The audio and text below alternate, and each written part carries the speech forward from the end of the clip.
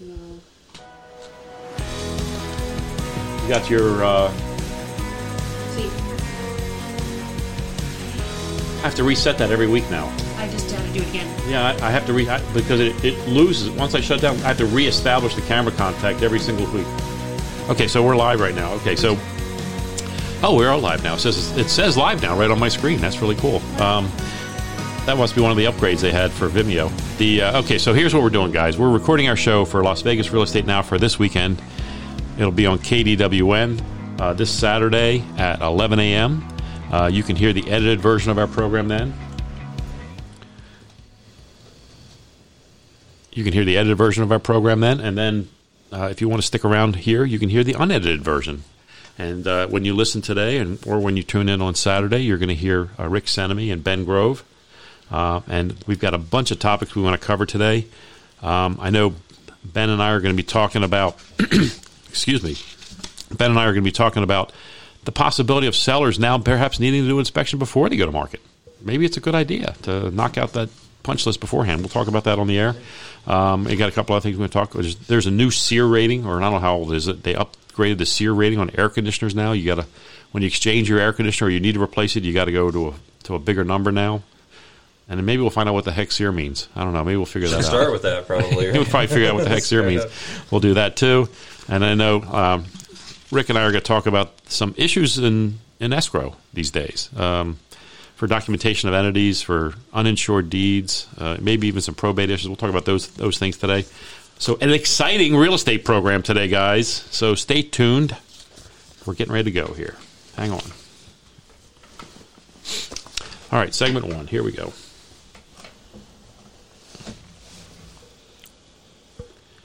Welcome to our show. This is Las Vegas Real Estate Now, where we bring you the 3 E's: educate, empower, and engage. We want to help you to make your real estate decisions wise ones for you and your family. I'm your host, Harvey Blankfeld of the Blankfeld Group at Berkshire Hathaway Home Services, and we have over a century of collective real estate experience. I'm a licensed agent here in Nevada. My NRED number is S.00488897. On this program, we're dedicated to delivering timely, balanced truths about local market conditions. If you ever have a question or an idea for our program, please call or text me at 702-203-1165. Again, that's 702-203-1165. Today on our program, we have an outstanding guest for you. We have Ben Grove here from VIP Inspections. We also have Rick Senemy here from Equity Title. Welcome, gentlemen. Thanks for having me again. Thank you, Harvey. Glad to have you guys back. Ben, I want to talk to you first about a couple of things. You know, the idea of a home inspection over the first 6 months of this year was kind of foreign to a lot of people, unfortunately. And while some buyers chose to even waive inspection, which I think was just ridiculous and silly. I would never, under any circumstances, encourage a buyer to waive the inspection because the seller may not know everything. They may not be aware of a problem in the attic or elsewhere, or they may not be aware of a problem that's about to happen. We had a lot of clients that waived the inspection and then went ahead and did the inspection. Okay. Because they wanted it, at the very minimum, at least for their own benefit. Have a punch list for themselves should it become appropriate. And I think that's smart. I mean, to a certain extent, except the only problem with that was they couldn't cancel based on your inspection. They still had to proceed with the purchase because they waived that contingency. So but it's an interesting concept. So right now that we're in a more balanced market, heading more towards a buyer's market, the idea for a seller to perhaps do an inspection before they go to market, what do you think? So this has come back. So this we didn't hear anything of for a couple of years because sellers didn't need to, frankly. So there was no point. So this has come back now. So what sellers are starting to do is some pre-listing inspections again, which is have us come out and go through the house just about the time that it hits the market, just so they know. So Are there any big surprises that could come up later on that could derail a deal, maybe cost them time, cost them money, just so they know as much as they can possibly know going in? And not necessarily all about discovering bad stuff, but maybe just getting some positive affirmation on things. So maybe they can be more accurate on their disclosures. They can have better information to put on your disclosures. I love the idea of a seller doing an inspection prior to going to market for a couple of reasons. The two of them you just described there. We can provide a copy of that inspection along with our SRPD, which is the seller's real property disclosure, provide that to the buyer and buyer's agent so they see hey, this home was recently inspected, and here's what they found. And then we can tell them what, if any, of those things we've already addressed, if we have, and hopefully if they're not too crazy expensive, we've done it. Or if they're crazy expensive, maybe we should do it anyway, so we avoid the problem of having to reduce our price to accommodate it. But I love that idea, and doing it preemptively also prevents that delay. That's another thing that happens a lot. Let's say there's a roof issue or something like that, we might get a roofer out there for 45, 60 days. And if escrow is 30, that's not enough time. So I think that's a great idea to get it done ahead of time. Yeah, and they might be really worried about something, too, that we put their mind at ease about. So that they may say, hey, I'm really worried about the roof, or I'm really worried about the plumbing. And we may say, hey, look, it's okay. You're good. As a matter of fact, we just did one with you where we had a plumber tell us that he thought there was Kitech plumbing in the home, which would have been a real problem because that lawsuit's long gone. There's no money for that anymore. Right. And so seller or buyer would have to address it themselves upon need.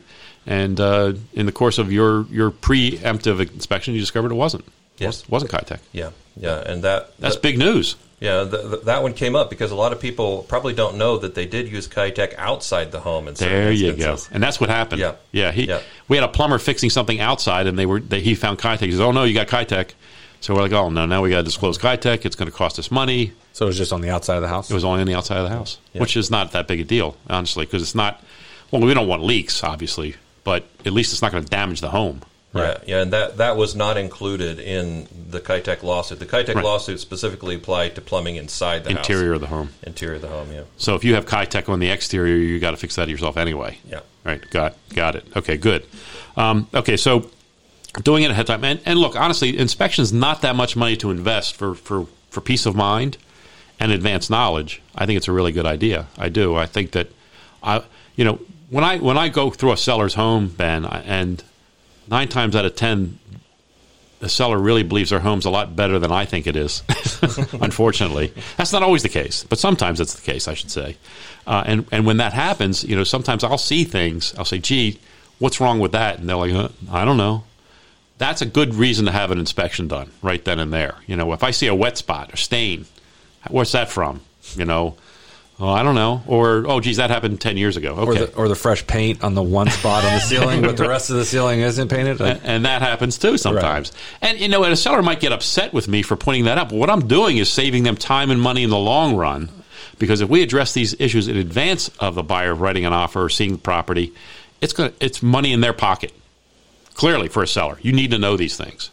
Yeah, it's always paid dividends. And even down the road, too, we've had instances where the house then goes under contract, but there's been an issue come up later on with the buyer's inspection. Right. That, I hate to say it, but maybe they were wrong about something. So they would come back, the seller would come back to me, and we would review things, and we would find out that there was maybe an error made on the process of the buyer's inspection. And that happens more often than you think, guys. I mean, inspectors sometimes get overzealous in terms of the way they look at a property, and they don't know. A lot of inspectors out there don't have Ben's knowledge, and so they make mistakes. I also think what I hear a lot of is that, we talk to a lot of the buyers at the closing and when we're doing signings, and they'll always go back and they'll say something with the process. And when they talk about inspections, it's, I have this long list that they had to fix. Well, a lot of it was maintenance. Yeah. A lot of it was things that could have been right. addressed on the normal trip to Home Depot. It takes 10 minutes to fix that or swipe out something or, clean something. And a lot of homeowners don't. And I think that's a great idea just for refreshing of hey, you have to change your air filter. Yeah, big deal. You have to change that. Change that, yeah. Please do it often, especially when you're ready to sell. And then, earthquake straps for your hot water heater. Such an easy thing to do. It's a Home Depot trip and a couple of bolts into the studs of the wall, and then you're done. But here's the thing I want to emphasize, and I think Ben mentioned this, and I want to make sure I emphasize this. It's important.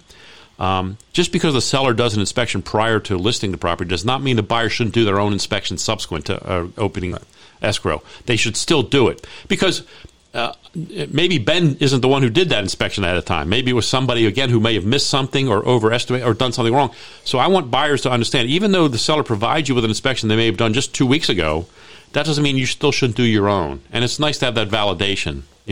Hopefully both inspections align perfectly.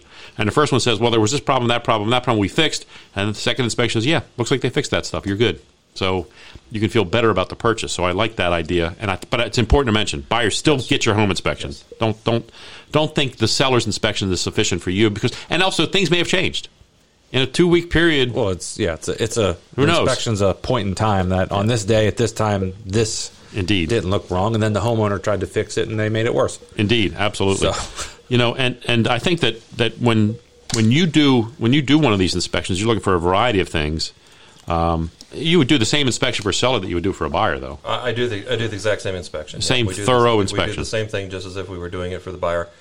And then I'll tell the seller exactly what you just said, which is the buyer is still going to complete their own inspection. Right. These are the things that would come up if I was doing the inspection for the buyer, of course. But then we have to break it down, like you said. We have to break it down into maintenance. And now the seller has advanced knowledge of what to anticipate, perhaps.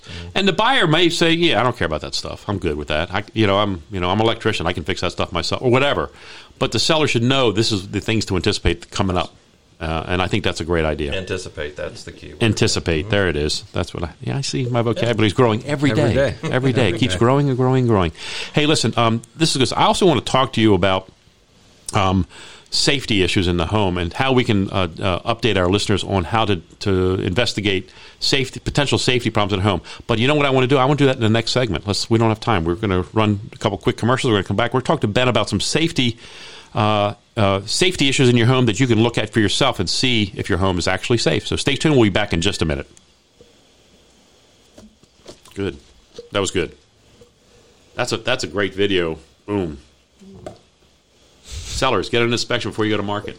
I like it. I always do them with a question. The video Should a seller? That's the title. Should a seller get a home inspection before going to market? There's your answer. Because that's how they Google it. Should I get a home inspection before I go to market? That's exactly how they do it. So I think that's a good idea. Okay, let's talk about home safety. Here we go. Welcome back. I'm Harvey Blankfeld. You're listening to Las Vegas Real Estate Now. We're here every Saturday at 11 a.m. If you ever have a question or an idea for our program, please call or text me at 702-203-1165. Again, that's 702-203-1165. With me now in studio, we have Ben Grove from VIP Inspections. We also have Rick Senme here from Equity Title. Ben, I have a couple more questions for you, and I really want to talk about something that you recommended to me that we talked to our listeners about, and that's home safety. So what kind of things should a homeowner be looking at periodically to make sure their home is still safe? So once somebody gets a copy of our inspection report, there's, like you said a minute ago, everything on there from maintenance stuff to repair stuff, but there's always safety items. There's things that are safety oriented. So I thought, what's the most common one of those? And it's got to be smoke detectors. Absolutely. Got to be smoke detectors. How many times have you gone into a home and found that the batteries just weren't there?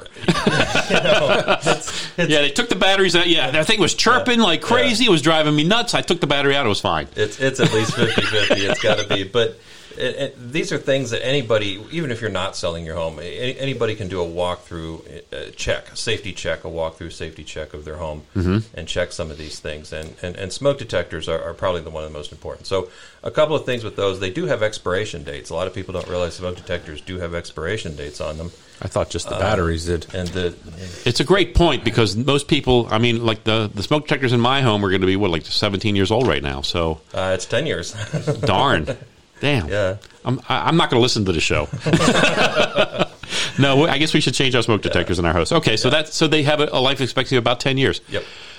And if they were to fail after that, it's on the homeowner. It's on me because I didn't change them, right? Is that more or less? Yeah, more or less. Because as they age, there's a chance that they may not work the way they're supposed to. They might, but they might not. They might or might not. Exactly. Got it. That's why that 10 years on there. Plus, the newer ones are just so much cooler, like everything else, because the newer ones do combination smoke CO. Most of them. They do both. Yeah, do both. Okay, good. So you can do both with one detector. Plus, a lot of the new ones have a 10-year battery built into them. So you talked about those ones that are chirping in the middle of the night. Oh, that's worth it right there. Funny, they always chirp in the middle of the night, never during the day. Yeah, and you never know which one. I'm sitting there listening. I'm like, is it that one? And I can't tell where the chirp's coming from. It's terrible. Maybe my hearing's not that good. I don't know. Okay, so we talk about smoke detectors and carbon monoxide detectors. What else? What else do we want to be concerned with in the property? There's a variety of other things. If you have a pool, you should do some safety checks on your pools. So things like your gates, even for liability purposes, you should check your gates because you're supposed to have those self-closing gates on your yard. Right. And then look at the bottom of your pool and maybe see what kind of drain coverage you have on your pool. Okay. So if your pool's more than about 10 or 15 years old, you may have flat drain covers. Right. And those were moved away from because of an issue with potentially, especially children, becoming stuck to the drains. Oh my. Okay. And this has been a problem that's come up. Okay. And obviously, We very serious. don't occur. No, it's oh my goodness. It's a life threatening sort of situation. They'll drown. So, They'll get stuck underwater. yes, yeah. Terrible. So there's a newer kind of drain cover. They're inexpensive. It's more bubbled. They have a dome, like a dome top on them. That makes sense. So if you look at them, and if you have the dome topped ones, those are the newer ones. But if you still have the completely flat ones, you might have the older ones. So man, you're costing me a lot of money today, Ben. I'm just saying. Couple bucks there. Okay, so gates. Okay, and then of course there's GFCI outlets. Also, we should probably be checking periodically as well. Yeah, it's that one you have to push the button and it pops out, right? Is that the one? So the joke among real estate agents that come to inspections is they come and the first thing they ask is, "Where's the bad GFI at?" Because there's always one. There's always somewhere. one. Yep. Yeah, it's true. Yeah, almost every house has one that's just not working. When did those become that they have to be installed? It was a progression. So initially, maybe in the early 1980s, late 70s, they started doing them in bathrooms. Mm-hmm. And then they worked well. So wet locations. So now think of any place that you have exposure to water. So bathrooms, kitchens. Exteriors, garages. So then they said, let's do the kitchens, and then let's do the exteriors, and let's do the garages. Right. So that's where we're at today, is we should do all of those wet location areas. Well, one thing, though, is you may not have an outlet that looks like a GFI in every location. I was just going to tell a story about that. Yeah. What happened to me, Ben, in my previous home, the sockets in my bathroom weren't working. I'm like, what's wrong? And there was a GFI button on one side, but it wasn't popped. And I'm like, what's wrong? This socket's not working. And then so I called an electrician out, and he comes and says, oh, no, this GFCI would be set somewhere else because they don't want you to just reset it right here in the bathroom because you could actually, if it's not working properly, you can electrocute yourself. So they have it set in a different room. And that just happened to me this week. My mother-in-law's room, the GFCI went out in the bathroom. I got to figure out where that switch is. I don't know where it is. It's not in that room. That's an intentional circuit design? Yeah, it is, because you only need one on every series of outlets. So if those outlets are connected together, you really only need one. In fact, if you have more than one, it may not work because they fight with each other. There you go. So it might be in one bathroom. If you have 3 bathrooms, then that reset might be in one bathroom, or it may even be in the garage. Sometimes if you have a 2-bathroom house, the behind the reset boxes could be in the garage. That's what it is. It's behind the shelves. I got to move the shelves. I got to find that socket. Yeah. Yep. I once plugged in a freezer to my GFCI in the garage and was wondering why everything was melting and realized that there it is. Shouldn't have done that. That happens. Yep.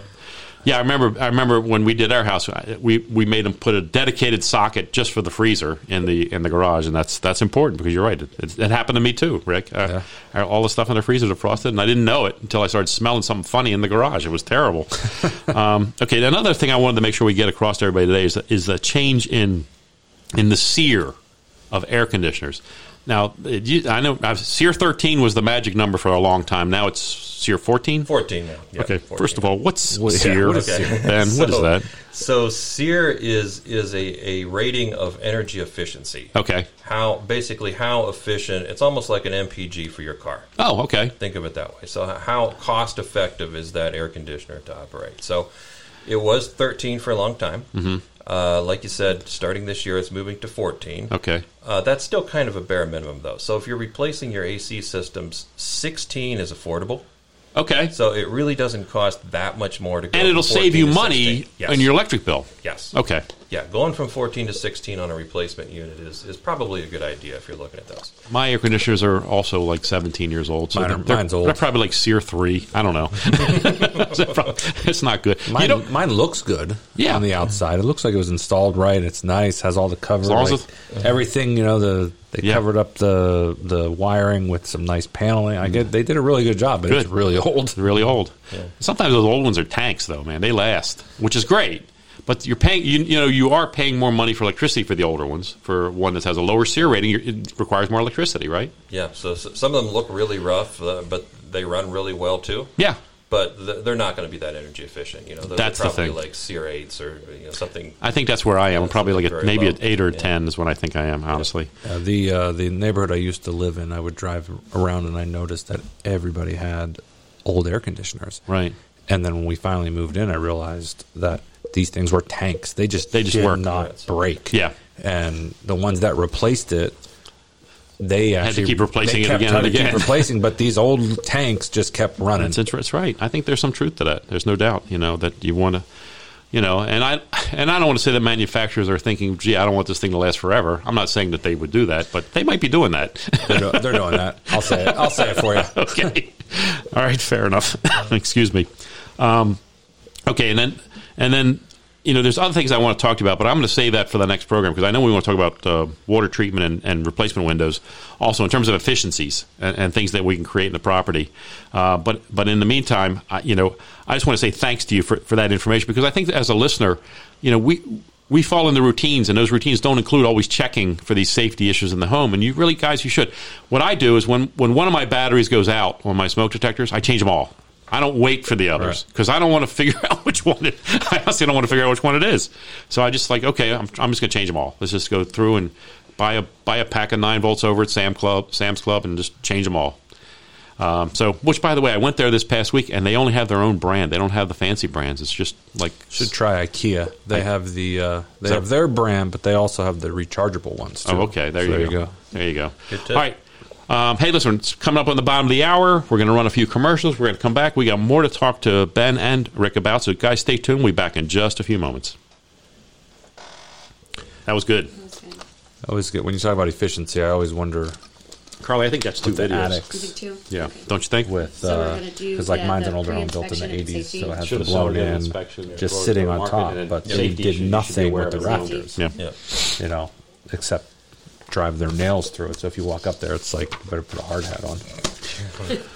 But I think that there's a lot of efficiencies that people can do, especially with the foil paper at the minimum underneath the ceiling there. And Oh, yeah. The radiant barrier. The radiant barrier. So if you have the attic where you have the insulation on the floor of the attic, you can add more. It's really easy to add more blown insulation on top of that, and then you can even put the radiant barrier on top of the insulation. Oh, And what a great idea. It'll do essentially the same thing instead of having to try to put it Right. up On under the the ceiling? roof. Right. Yeah, you can add insulation and then put that right on top of the insulation. But then Yeah, what you're doing then is you're creating an oven above that. That heat's going to be like cooked in that top yeah. corner. But you've got so much insulation below. Below it, you'll be nice and cool. That- Well, that you're fine. the problem I think with some of these older homes is that you have so much. The attics are great; they're accessible. You can get in there. You can Right. do a lot of things. And like mine's single story, so running electricity, doing all that, super easy in my house because it all comes in that way, and everything drops down into into where it needs to be. But the issue with that is you've been up there so many times, you've kicked it around, and then you find spots that have no insulation on. Yeah. it. And it's almost like I hate the blown in stuff because every time you go up there, you're taking it down with you. Well, can you just buy more batting? Can you just do that? Yeah. And just put some more Just keep batting in? batting. Yeah, roll it out. Just do the bat, yeah. Plus, I just hate getting that stuff on me. I hate getting that fiberglass. I like the spray stuff, but I don't know. I'm still. It's a challenge. So you can do the spray up under the roof. Up top? the urethane foam. You can spray it up. Sure. And it's like cave stalagmites hanging down. Oh yeah. Yeah. But if you have is your gas furnace in your attic? No. Okay, then you're good. No. Because if you have your gas furnace in your attic, that needs ventilation for combustion air. So you can't enclose your attic if your gas furnace is in your attic. That would be one heck of an explosion. Yeah. I take that back. Something's in my attic. Uh-oh. I know. I don't know. If the air handler's up there, then there's gas up there probably. There's gas going up there. Well, Yeah. I know there's gas going up there because my hot water heater runs from up and down right there. All right. And there's something up there. Yeah, there's usually an air handler, and it has The gas it furnace has the attached to it, furnace yeah. attached to it usually. Yeah. That's the way it is in my house. All right, segment 3. Here we go. Segment 3. We're going to talk to Rick now. Welcome back. I'm Harvey Blankfeld. You're listening to Las Vegas Real Estate Now. We're here every Saturday at 11 a.m. If you ever have a question or an idea for our program, please call or text me at 702-203-1165. Again, that's 702-203-1165. With me now in studio, we have Ben Grove from VIP Inspections. We also have Rick Senemy here from Equity Title. He's their Chief Operating Officer and a regular guest on our program. Rick, I wanted a couple things I know that you wanted to bring up today, and some things that you've seen lately in the course of doing some escrows for people, you're seeing some issues. Particularly, one of the ones you mentioned is entity documentation. First of all, what's entity documentation? What does that mean? So in our great state of Nevada, they made it very easy for people to open up a company, LLC or limited liability company, corporations. I mean, it's very business friendly, which is great. Yeah. But it's sometimes too friendly, because to keep those active and running, you just pay your annual fees and you just keep doing that. Well, there's a couple other pieces that go along with it, that when you go, if you own property in these, we'll just talk about LLCs or limited liability companies. If you own property in them, you have to do certain things so that when it goes time to sell that property, it can be done a little bit easier. There you go. And again, I'll give you my disclaimer. I'm not an attorney. Don't play one on TV or anything like that. Or the radio, But for that I matter. can tell you what I always ask for when there's entity documentation. Okay. Needed to sell a property. One, is it in good standing? We do go on to the Secretary of State's website and we check and make sure it is in good standing. The second is we ask for typical operating agreements. Now, keep in mind, that's not a requirement here in Nevada as to start your company to have an operating agreement. Right. It's good practice. Yeah. Because we're looking to see who can be the actual signer of the company. Is it Indeed. managed by the members? Is it managed by a manager? And the manager is not an owner, but they manage it for the actual owner. Got it. So we need to know that information, and it usually comes from the operating agreement or the annual list of officers that are filed, Which we have to file every year, right? which you have to file every year. So normally we can get through that, because as easy it is to create a company, it's also pretty easy to update it and get what we need. Right. And we may ask for a couple extra signatures, but we can definitely get that documentation. The stumbling block that we see on a lot of the transactions with entities, and it could be an LLC, an S Corp, even living trusts Right. is another one. Have a bank account, please. For That has that entity's name on it. That entity. Yeah. I've seen that. You know, you're going through the trouble of doing all this, and again, I'm not an attorney, but I'm willing to bet that if I have an LLC company, that I funnel all the money that's intended for that through my personal account, that an attorney is going to be able to pierce that LLC and get it beat if there's a lawsuit. Right. Okay, so have a bank account for the entity. We see it a lot with trusts more than LLCs. Trusts, Most particularly. LLCs do, but Yeah. trusts will do the exact same thing. They just won't have a bank account in the name of a trust. What typically happens with trusts, and again, I'm not an attorney either, but I know when we get the trust done, the attorney oftentimes will help us to get our property into the trust, but maybe that's as far as they go, and they ask you to complete the rest of the things that need to be put into the trust.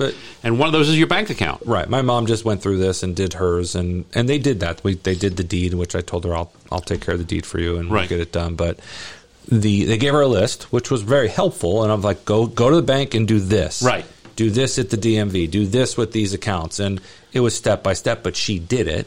And she has it. Good. But some people don't. They forget. Good, I got my trust, I'm done. They stick it in a closet somewhere, and that's it. Right, exactly. Yeah. And there's a lot of people that think that, well, the trust is me. No, the trust isn't you. No. The trust is the trust. You are you. Yeah, it's a separate entity. Two separate things. So the documentation is very important when it's coming to property, because what we're trying to do is have a clear picture of who the owner of the property is, right, and who has the authority to sign on behalf of that entity.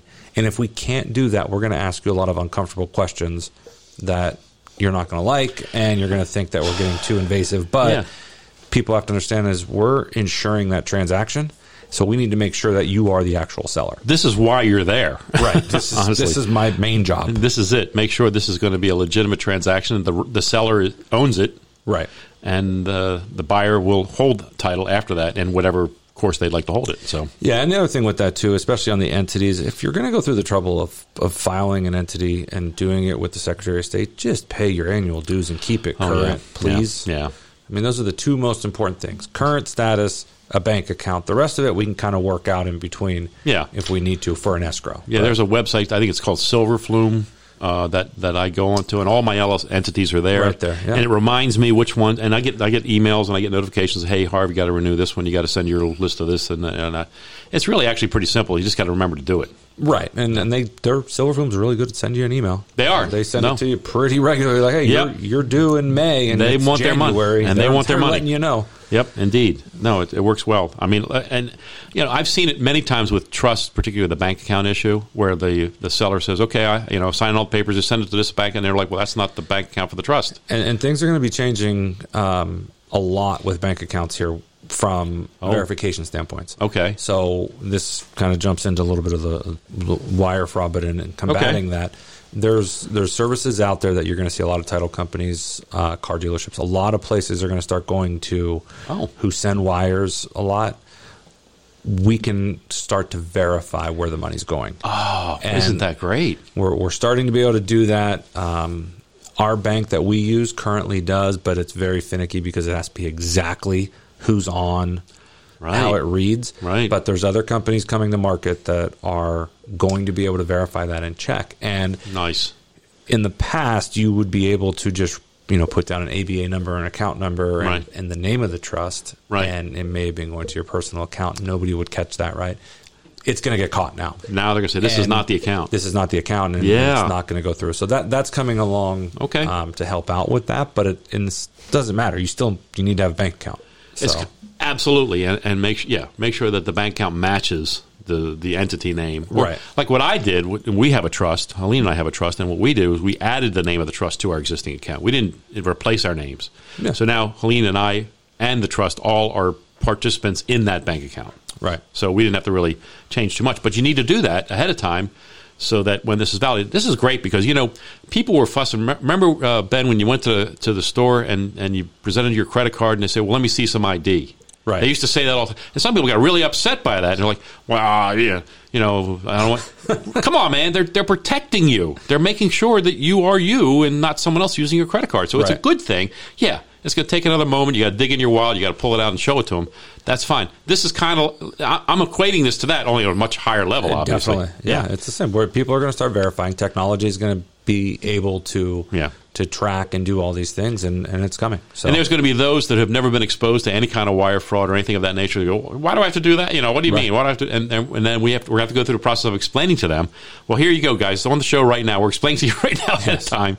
This is why you need to do this, and it's important to make sure these things match, so you don't lose your money to some guy in Asia, another place, right? Someplace. I'm not going to say exactly where, but somewhere else. Just another place. Yes, somewhere else. Okay, no, good information. Okay, so the other thing, there are also still out there a small incidence of uninsured deeds, are there not? There are. There's uninsured deed is when you do your own deed.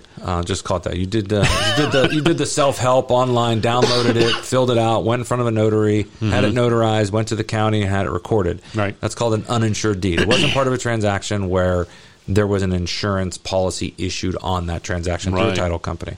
That causes an issue because we need to know that was valid. Right. So you got to find all the parties involved. We will find all the parties involved, and we will try and have it re-signed, or at least a document saying that, that is my signature. Wow. And we'll do a lot of checks, too, as far as trying to verify signatures. Yeah. I mean, we have the ability to pull all recorded documents. Good. So we'll pull other documents with those names and see if it matches and do our investigative work. But at the end of the day, we still need the uninsured deed affidavit filled out. Make sure Junior's not selling Dad's house. Yes. There's an old story about that, and that actually happened at it happened at the bank with me. Yeah. So okay, there you go. Yeah. Someone tried to sell Dad's house. Hey, I'm selling my house. No, my son went and got a new debit card, and they gave him the debit card to my account. Whoops. And I was like, wait a minute, I'm not there. Yeah. So. Hey guys, we're coming up on a quick break. Run a couple of commercials, come back, and we got a lot more to talk about. So stay tuned. That's the best thing I've ever heard. Yeah, twice. He went to the bank. He's a junior? He's not even a junior. Not even a junior. He has a different middle name. In fact, he goes by his middle name. So, like on his current ATM card, it says his middle name and his last name. It doesn't even have it. So he gave it to the teller and his ID. Right. The teller gave him a new debit card, but it linked it to my account, not his. Right. That's bad on their part. Yeah. Whoops. And then he went back like 2 days later. I'm like, you need to go back in the bank and tell them what they did. He went back, told them they did the same thing. Yep. That's great. And I still bank at that bank. So do you? Yeah. It's hard to move banks. It's hard. It's hard. I like how you don't want to It's not as hard. I mean, it used to be even harder, I think, because you had to get all new checks. Now, Nobody has any checks. we hardly ever use checks. I mean, I still use them occasionally, but very, very much occasionally. All right. Let's go into the last segment here.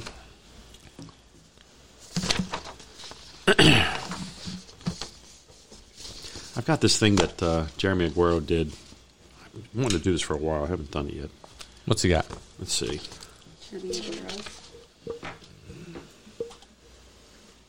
Oh, no, I did do this one. Never mind. Forgive me. We did do this one last time. Yeah. I thought I didn't, but I did. All right. We're going to talk about probate issues and court actions and all that good stuff. That'll be fun. Sure. I have a warped idea of fun. You know, it's just the way I am. What do you do on the weekends? I read title reports. We do prelims. Speaking after, I got to ask you after the show. Okay. Off air about something. All right, good. All right, here we go. Segment 4. Oh, wait. Oops. Segment 4. Here we go. Welcome back. I'm Harvey Blankfeld. You're listening to Las Vegas Real Estate Now. We're here every Saturday at 11 a.m. If you ever have a question or an idea for our program, please call or text me at 702-203-1165. Again, that's 702-203-1165. With me now in studio, we have Rick Senemy here from Equity Title. We also have Ben Grove here from VIP Inspections. Rick, before the break, you and I were talking about a variety of current escrow issues. I wanted to talk a little bit about probate issues, perhaps, that are coming up lately. I mean, probate's always a tricky thing with closings. So what are you seeing with probates these days? So probates are basically, somebody has passed away and they didn't do any estate planning, and somebody is going to inherit that property through a court action, which is called probate. Right. And what happens is, one, it delays a escrow. Usually, right now, it's taking about 3 to 4 months to do a full probate. And there's some good attorneys in town that know what they're doing and get it through. So that's their specialty, which is great. Yeah. What we look for from a title standpoint is, one, did the property have to go to probate? So we can tell by how they held title. Right. Majority of the time, if there's just a single person on title and they pass away, it's going to probate. Yeah. If there's tenants in common and any one of the tenants in common that are on title pass away, that portion has to go to probate. So there's certain scenarios that force it into probate. Gotcha. But what we're seeing right now is that people are delaying, and I don't know why they're delaying the probate part. So no one, especially if the house is free and clear, or even if it has a mortgage on it, if the owner of the home passes away, say there's a mom living there and the son's living with the mom, and the mom passes away, right? And the son's in charge of all the bills, and he's paying the bills, and he's doing everything. There's no one going to knock on the door and say, you have to probate this.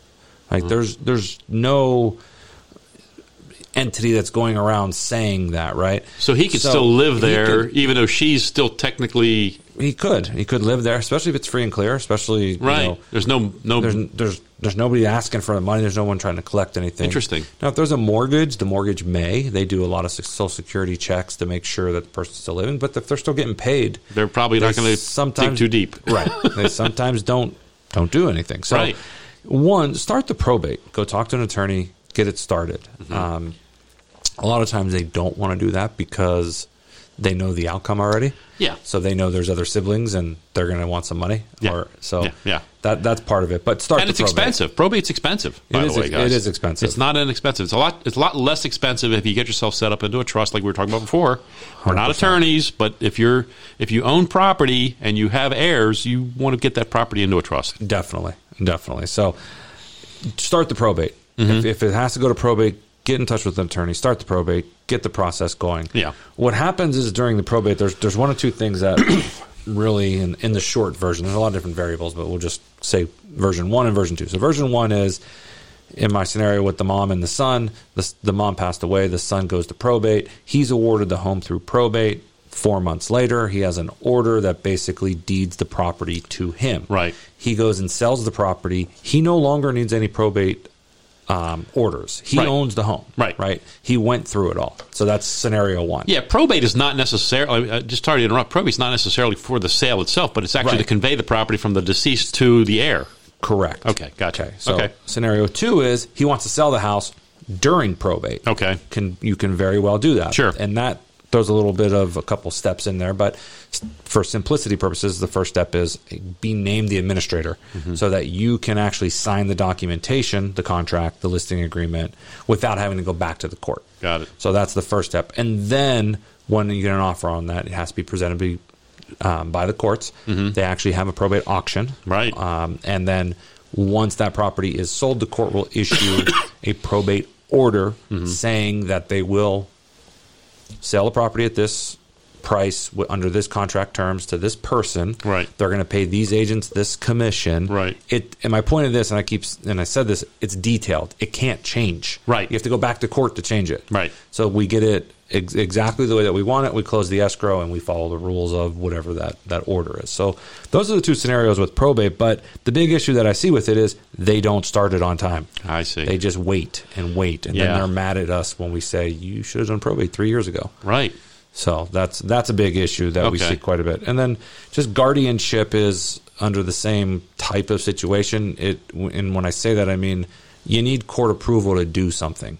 So just because you're named the guardian of a person, that doesn't mean that you get to make full decisions for that person. Unless you've been granted that authority, right, you have limited power of what you can do, and you would have to get court approval for anything outside of that. Yeah, there's different levels of power of attorney that can be provided. Some of them include the ability to sell or the property, or some don't. Right. And some are specific to that, only that, and some encompass a lot more than that. So, yeah, I think that's important. That's a great point.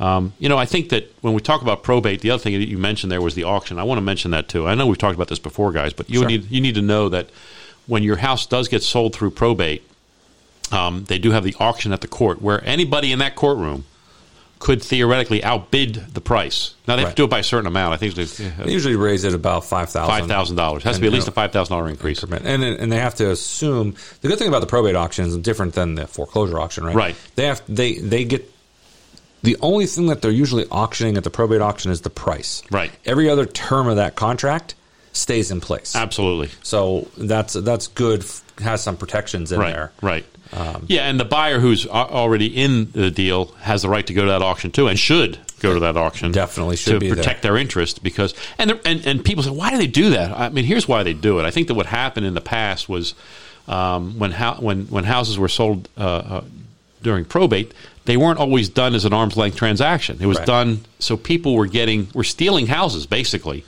from the deceased, and it was really not good. So now they said, okay, look, in order to prevent that from happening, we're going to make it available to anybody who wants it. So if it's underpriced, it's going to get priced right. Yeah. My understanding is the probate court has a duty to maximize the value of the estate for the deceased, as for their heirs. That's it. So that's why they have to auction it. Yeah. Now, you can avoid the auction if you're going to just have it conveyed to you. You don't go through that process. Right. If you're not selling it, if you're just getting it, grandma passed away, I'm getting the house, just go to probate, boom, it's yours. It's your house, It's your house. And once that happens, you can do whatever you want with it. Right. You can live in it, sell it, rent it, whatever you want. It's all up to you, because then you actually do own it, and you don't need to do probate anymore. Right. Okay, I got it. All right, well, good. No, it's valuable information. I mean, I think that as we deal with probate issues, and look, unfortunately, we've had a lot of that of late with the pandemic and other issues. We've had a lot of that of late, and it's an important element to selling houses right now. And I know that there's people who specialize in it. There's attorneys who are really good at it, and there's other attorneys who not as good, I'll just say, because I've been involved with probate issues with good and not so good. The B team. Yes, the B team. The B team. Maybe these guys might be the C team. I'm not even sure. I'm not sure. They weren't even on the bench. They came out of they were in left field somewhere. I don't know what happened with that. But no, valuable information. Okay, so having said all that, right now we're settling into the market. Rick, I just want to mention quickly. We're settling into a market that's starting to gather a little more momentum again. We're seeing just a little bit, just a hint. Earlier than normal too. Indeed, which is interesting. I would agree. So. And to me, philosophically, the listeners have heard me say this. I always say that our market warms as the weather warms, and that's right around Valentine's Day. So we've got a couple of weeks still till Valentine's Day. When Valentine's hit, usually we start to see the activity in real estate increase pretty dramatically at that point. I usually see an increase, and there might not be activity increase, but once we get past the MLK weekend, we see a little bit of an increase. There you go. We've seen that last week, and we're seeing it again the first 3 days of this week. So Similar timelines. And Ben, you said business has been picking up for you too. Yeah, the last few weeks, starting pretty much right after New Year's, there was a pretty significant uptick in activity, especially in the resale side. Right. Because we do different segments. We do new homes, which was big last year. Yep. We do some things in the rental side, but the resale really picked up in the last 3 weeks. Yeah, I'm seeing it too. I mean, I think we're starting to see people. I think, and what I said before was buyers come to the realization that they may not see 3% in any time in the near future. Right. They come to accept the fact it's going to be 5 or 5 and change. They're going to get out there and buy a house because that's still better than renting or whatever it is they're living with at this point. that's right. What a fun real estate hour we've had. Got to thank Mark, our production director. Want to thank Carly again for doing such a wonderful job, and our outstanding expert contributors today, that being Rick Senemy and Ben Grove. You've been listening to Las Vegas Real Estate Now. I'm your host, Harvey Blankfeld. Next week, we'll have another wonderful hour for you, where our guests are going to be Mark Stark and my partner, Cynthia Ward. So if you ever have a question about real estate or any of the other topics we covered, just call me off air or text me at 702-203-1165. Again, that's 702-203-1165. I have to say, I got a call this past week from a guy in Philadelphia who listens to the program online, and he called me. He's going to be buying an investment property out here shortly. So, guys, by all means, reach out to me. Happy to help. Subscribe to our YouTube channel, LV Real Estate Radio. Like and follow us on social media at LV Real Estate Radio. And I want to thank you, our listeners, for joining us this week. Remember, while we seek to educate, empower, and engage with you, we want you to learn, understand, and then act. We'll meet you on the radio next Saturday at 11 a.m. Talk to you then.